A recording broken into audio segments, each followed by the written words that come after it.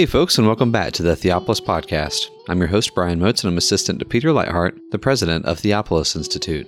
Theopolis trains men and women to lead cultural renewal by renewing the church. Participants in our programs will learn to read the Bible imaginatively, worship God faithfully, and engage the culture intelligently.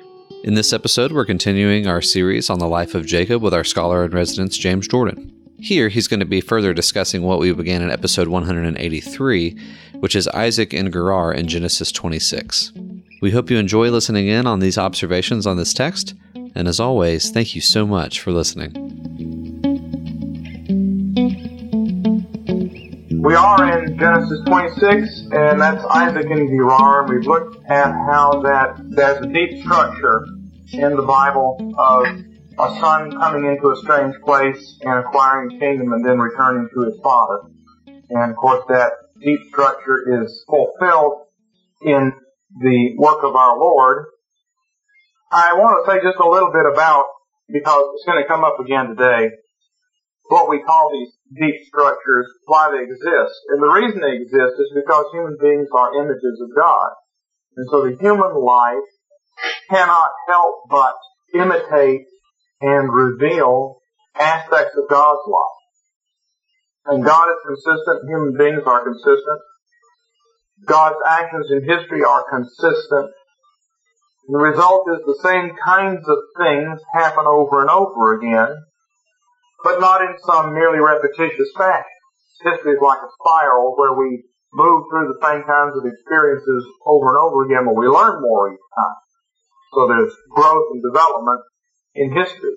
But because God is three persons, three kinds of persons, you'll see those three kinds of persons together in human society. We'll see it in this passage. I don't think we'll get to it today, but we'll see the father, Abimelech, my father king, and his commander of the host, and his counselor. The father, the commander of the host, and a counselor. That's how their society is set up. Father, Son, and a Spirit. It just works that way. Human beings cannot help but be the images of God because that's what they are. You can't stop being. Theologians argue about whether we lost the image of God when we fell, or whether the image of God is perverted in us. The best answer to that kind of a question is to say that human beings simply are the image of God. It can't be lost. It can't be perverted. It's just what you are. It's the likeness of God which we increasingly lose, or we grow into more like God, or we pervert the likeness of God. But no matter where you are, even in hell, Adolf Hitler is the image of God, just as much as I am. He's totally ruined his life, but he doesn't cease to be a human being. A human being is, by definition, an image of God. And so everything that Hitler does and thinks in hell is a copy of something in God, only it's perverted. It's for that reason that you find that the Bible history is totally typological, that the things that happen in Bible history in various ways over and over again in different times and seasons keep showing us aspects of what God is going to do when He sends Jesus. Because it really can't be any other way. And so we were looking at the fact that Isaac, who is the son, and who has already been sacrificed and brought to life again, is now sacrificed and brought to life again in another way. And I think we'll get to it today. We'll see that all of this is predicted to Abraham. Abraham sends 7 lambs to Abimelech in exchange for water. Well, now really this is what's happening here. Isaac is the 7 lambs who goes into Abimelech's country and is the exchange for the wells. Isaac's suffering here is filling out what it means to be sent off into the strange land to suffer and then get the bride and get a kingdom and come back. So, that's the overall structure. Last time we looked at the first of 3 stories in Genesis 26. Genesis 26 has 3 matching stories. In the first story, there's a famine, so now Isaac is like those original 7 ewe lambs, which we'll look at today. He's sent down, well, we may not get to it today, but he's sent down into the land of Gerar. And Yahweh meets with him and says, dwell there, and I will give you all these lands, and I will bless the nations through you. Now all that's going to happen in this chapter. First of all, he's going to start digging a bunch of wells. He's going to take dominion over several different lands. Of course, he has to keep moving, but he's still doing that. And then at the end of the chapter, the Gentiles are blessed through it. So there's an immediate fulfillment of the prophecy. Remember, the prophecies in the Bible always have a near and a far fulfillment. And the near fulfillment is for the purpose of assuring us that God will eventually do the far fulfillment. When we see him do the little fulfillment in the near future, we say, okay, we know he means business. The eventual far fulfillment will take place. So, this promise here, I will multiply you. I will bless you. All these things happen in this chapter. He's blessed, he gets all this money, and he becomes great and greater and great, we're going to see. And then Abimelech comes and says, you become more numerous than we can stand. He's been multiplied. That's the promise. And then he takes dominion over these lands by digging these wells. And then all the nations of the earth, well, at least in this chapter, symbolically, all the nations of the world come to him and make covenant with him. When Abimelech and Ahuzat and Phicol come and make covenant with him. So it's all fulfilled right here.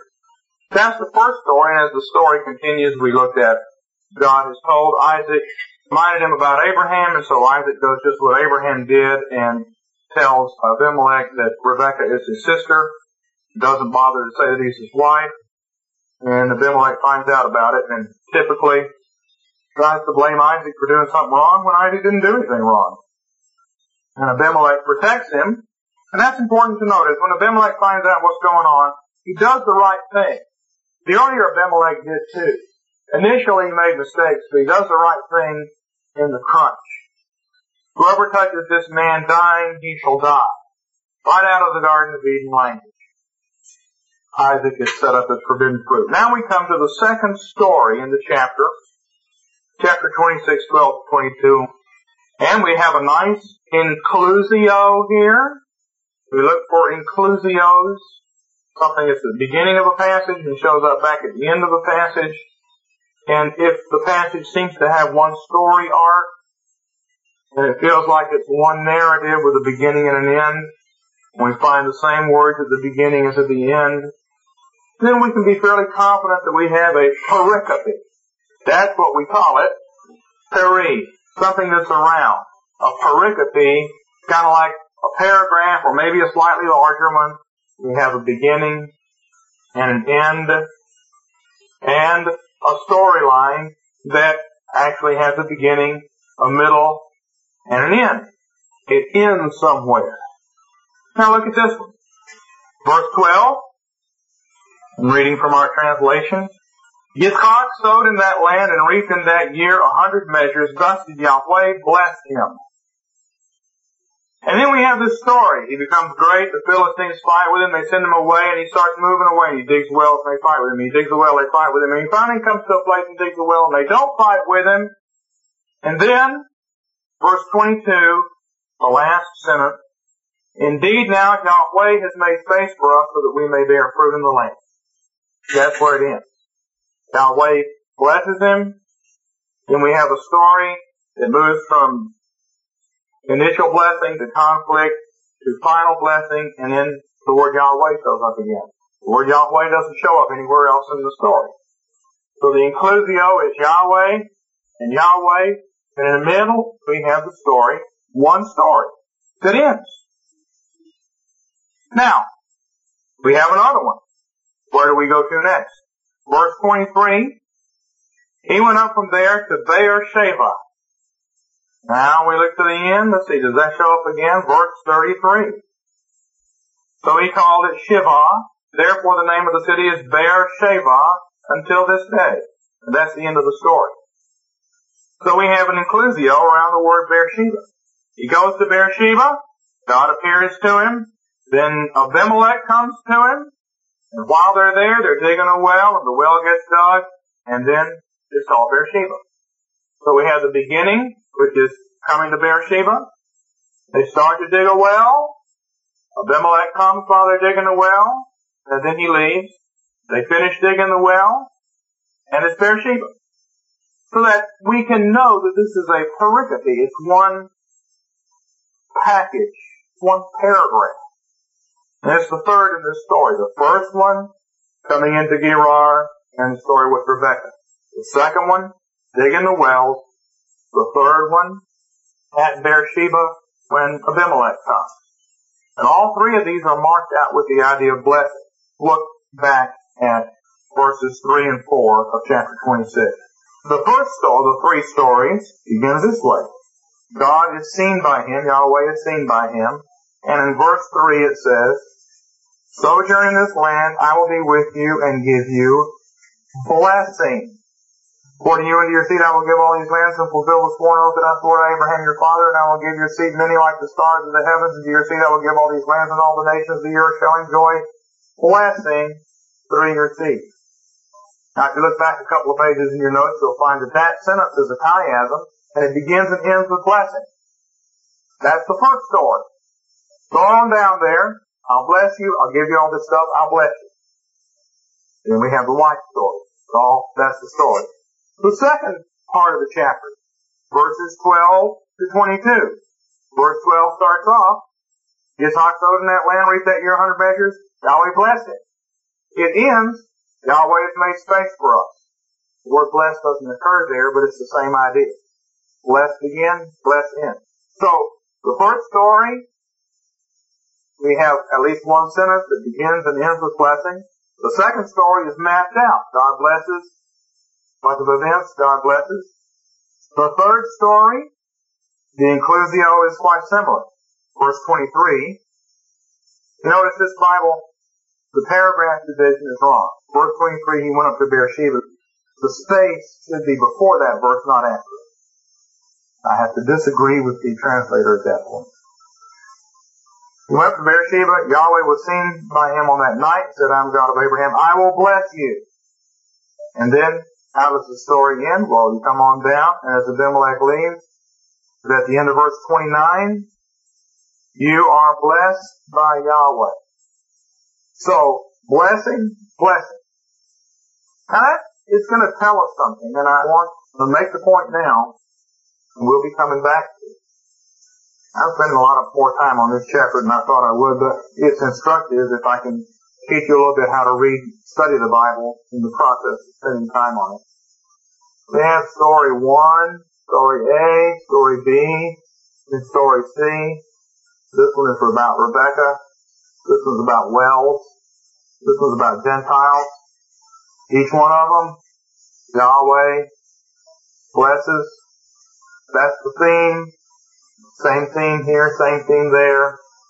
Each one of them nicely packaged up. At the center of the chiasm in this story is, I'm going to fulfill the promises I gave to Abraham. As we're going to see, at the center of the story B is Abraham's well. At the center of story C is a covenant with the Gentiles, which renews the covenant that Abraham had made. So Abraham is alluded to at the center of each one of these. Now, what would you begin to suspect as you see three stories like this? You got three different stories, but each one of them is structured the same way. They begin and end pretty much the same way. At the center are three ideas that correlate with each other, specifically Abraham. What would you begin to think you might want to do with these three stories in terms of examining the theology of the passage and seeing what else might be here? What would you maybe do? I'll tell you what I think we want to do. You want to examine whether these are parallel ideas to each other. Whether Rebekah is kind of like a well, and that the wells of water are kind of like the Gentiles. That maybe the three stories ought to be laid over on top of each other, and we ought to consider that there are parallel ideas. Well, considering the fact that Rebekah was found at a well, and the wives are always found at wells, and the woman is said to be like a well in a number of places, then providing all these wells of water might very well connect up to Rebekah being a central theme in the first story. Maybe. At any rate, that's the kind of thing you want to think about if you're wrestling with the passage. Well, that's enough introductory stuff. We'll go into the passage. Starting in verse 12, I'm going to read verses 12 to 22, and then we'll look into it. I should say this too. The first two stories occupy the same span of time. Isaac comes into the land, and it says, when he had been there a long time, Abimelech discovers that he's married to Rebekah. So this business about discovering he's married to Rebekah and telling the people to make sure they don't bother him and Rebekah, that span of time is the same span of time as the one we're about to look at.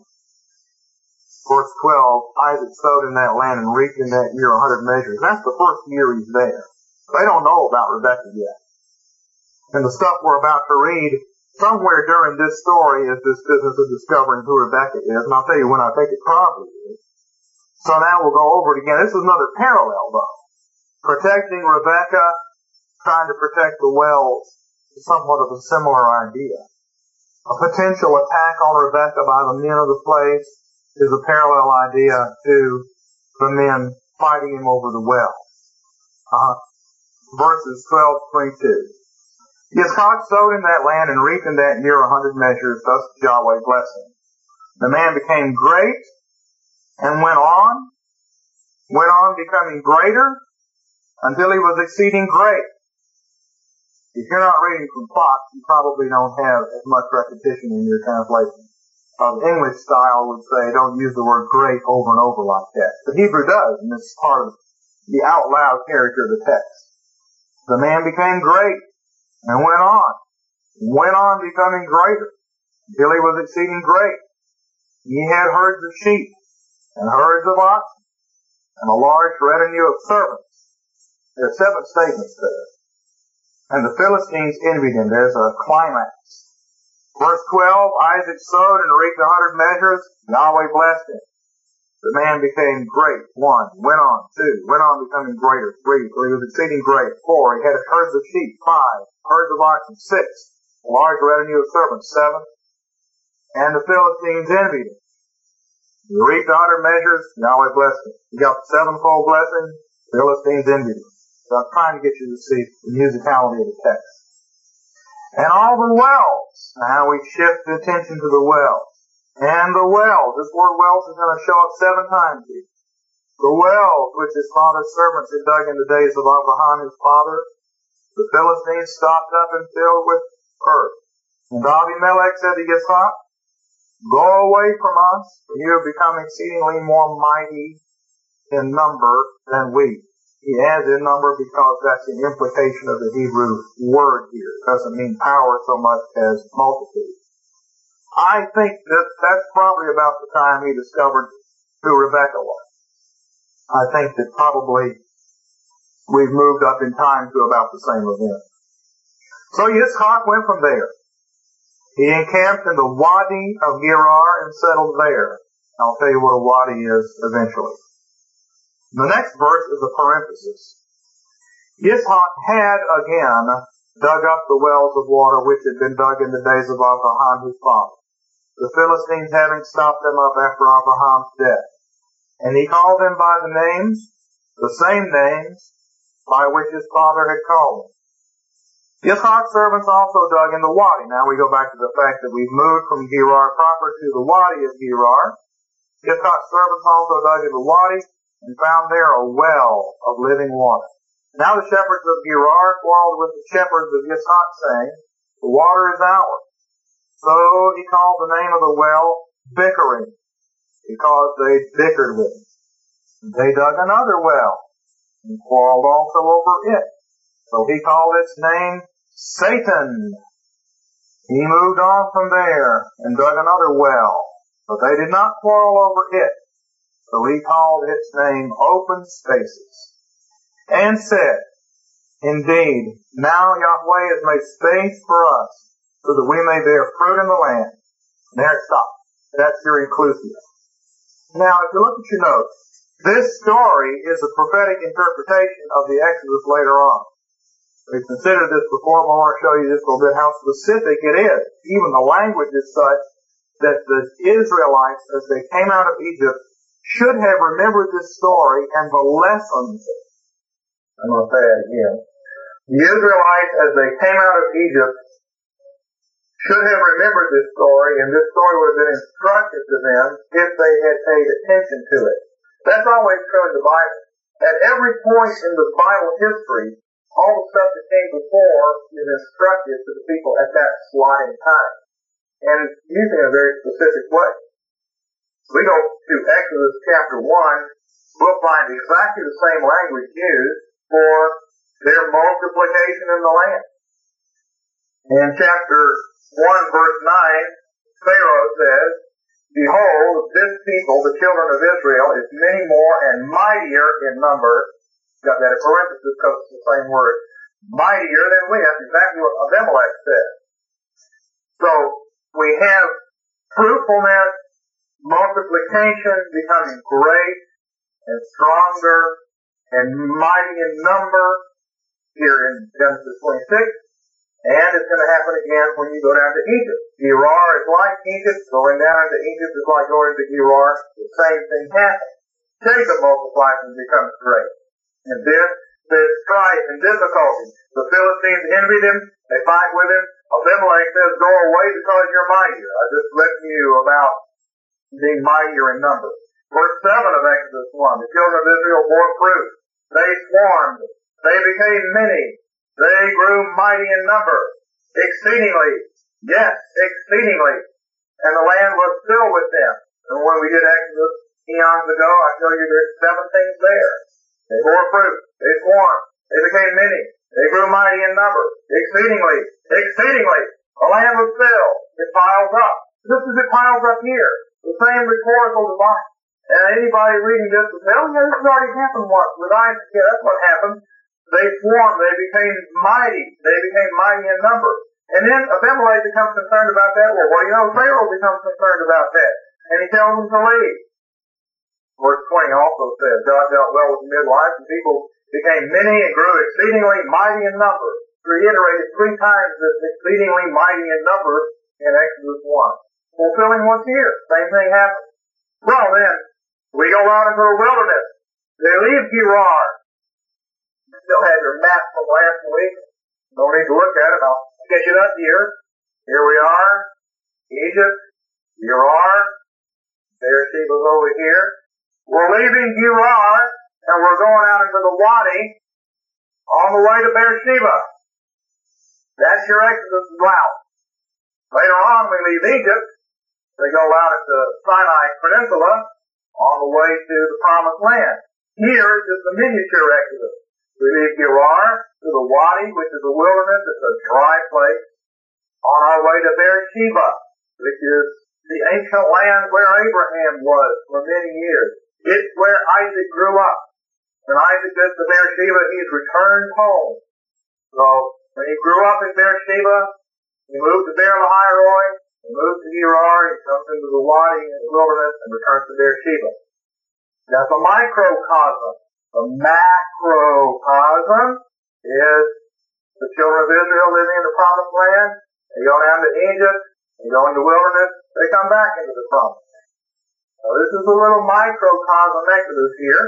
And when we go into the Wadi, we're going into the wilderness. There isn't any wells, you have to dig for it. Well, what happens when you get out of Egypt? Well, there's always a problem with water. Strife. Here the Philistines fight them over the water. Here the people fight with God over water at Meribah, Exodus chapter 17. And it happens several other times. They're fighting over water and they're digging wells.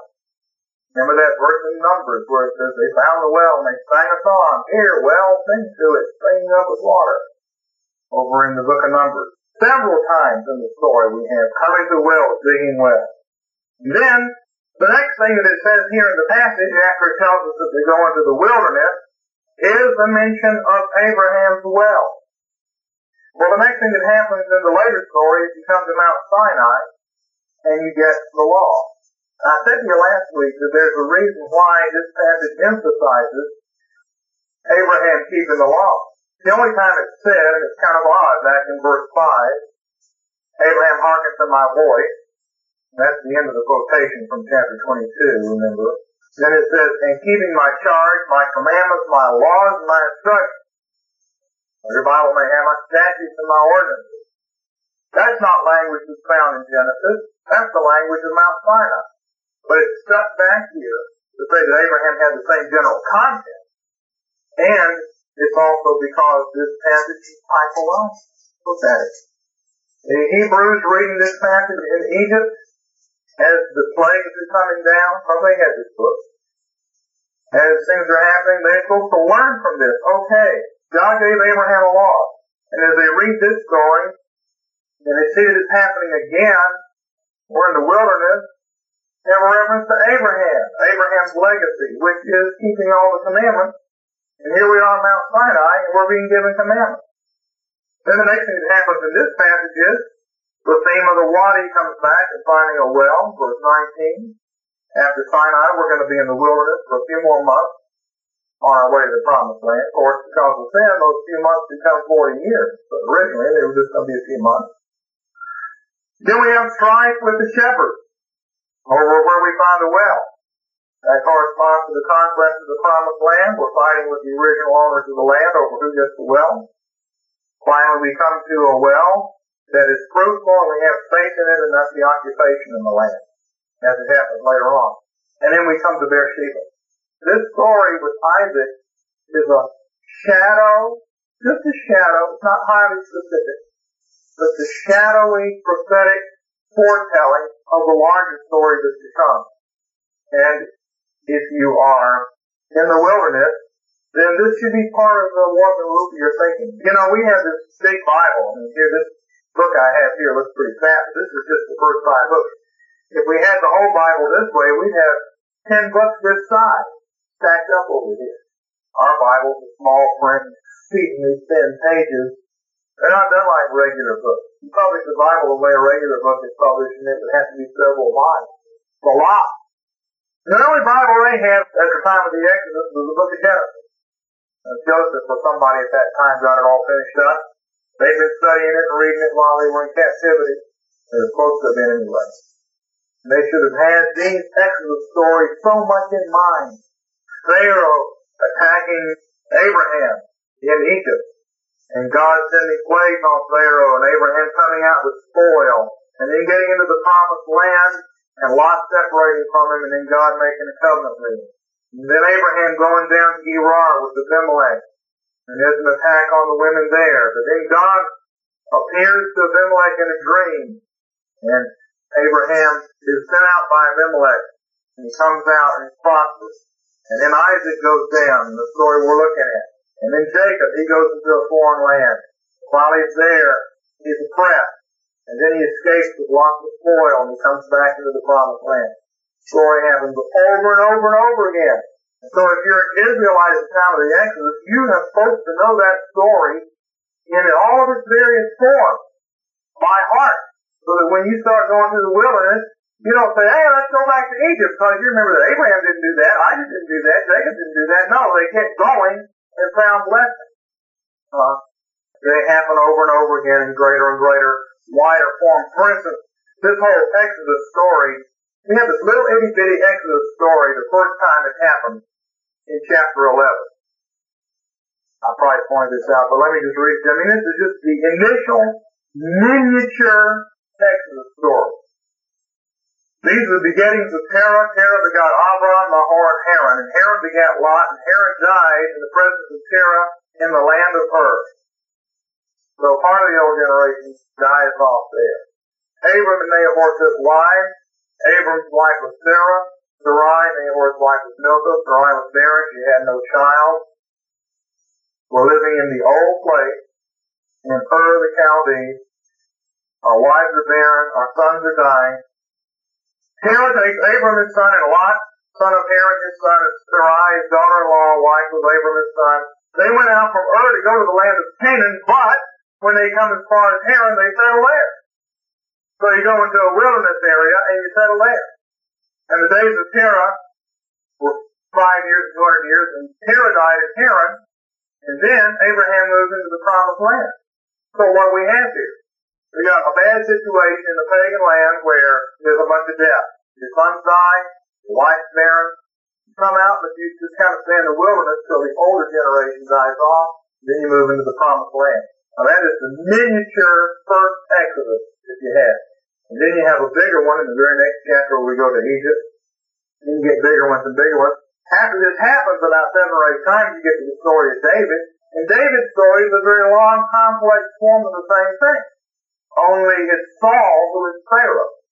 And he's got the land under duress.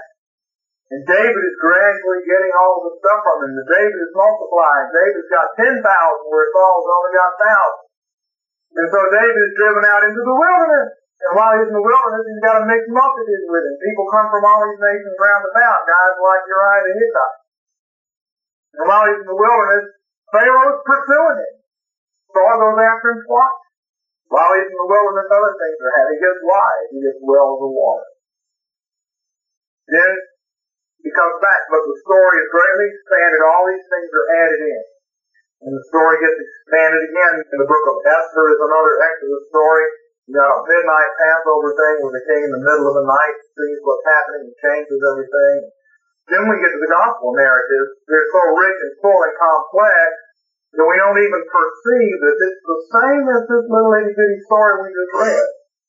Only all these various versions of it have culminated to where the gospel narrative is so rich and full it's almost hard to see the outline anymore until Jesus on the Mount of Transfiguration says, I'm about to make an exodus in Jerusalem. You say, wait a minute.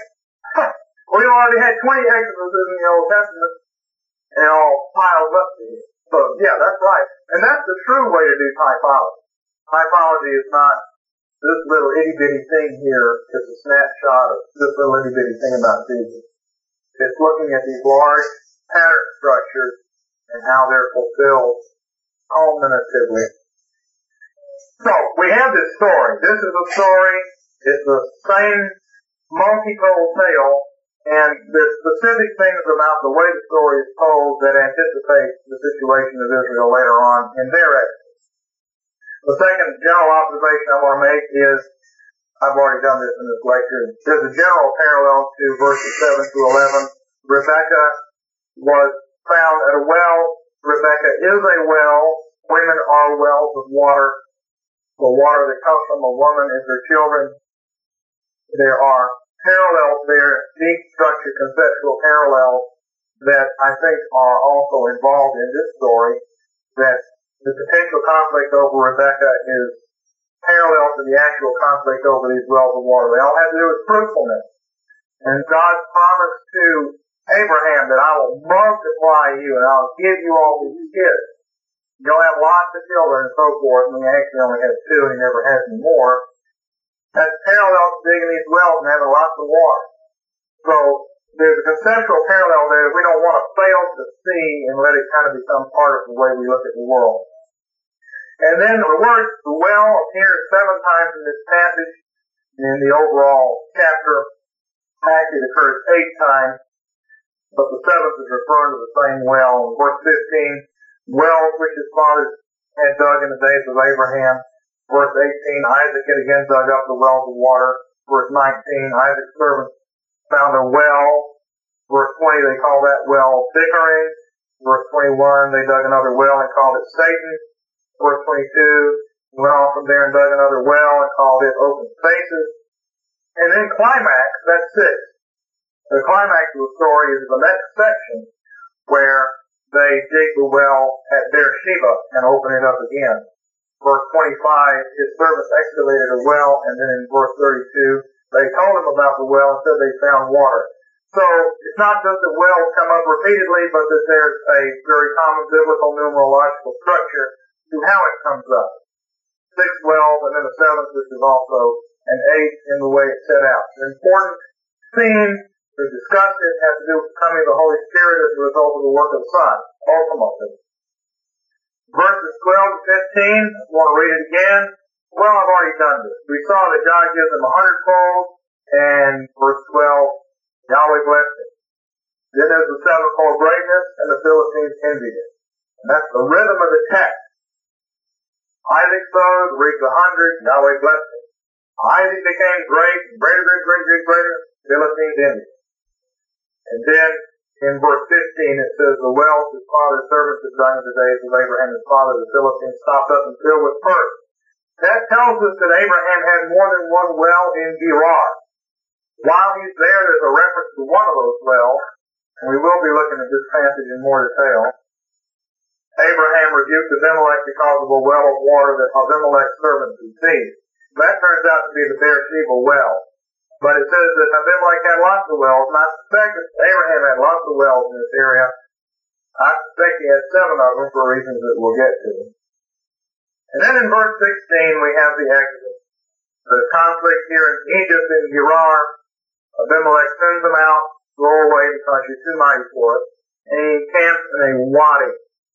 Your Bible may say valley, but it's not a valley. The word wadi kind of jumps out at you. It's not an English word. It's not the kind of word that exists in English, but there's no other word for it. You know what a wadi is? Do they? That's what it is. It's a dry riverbed that only has water in it when there's a lot of rain. A river used to be here, and maybe if it rains a lot, there'll be some water in it again, but ordinarily it's dry. It's a dry riverbed that only has water occasionally.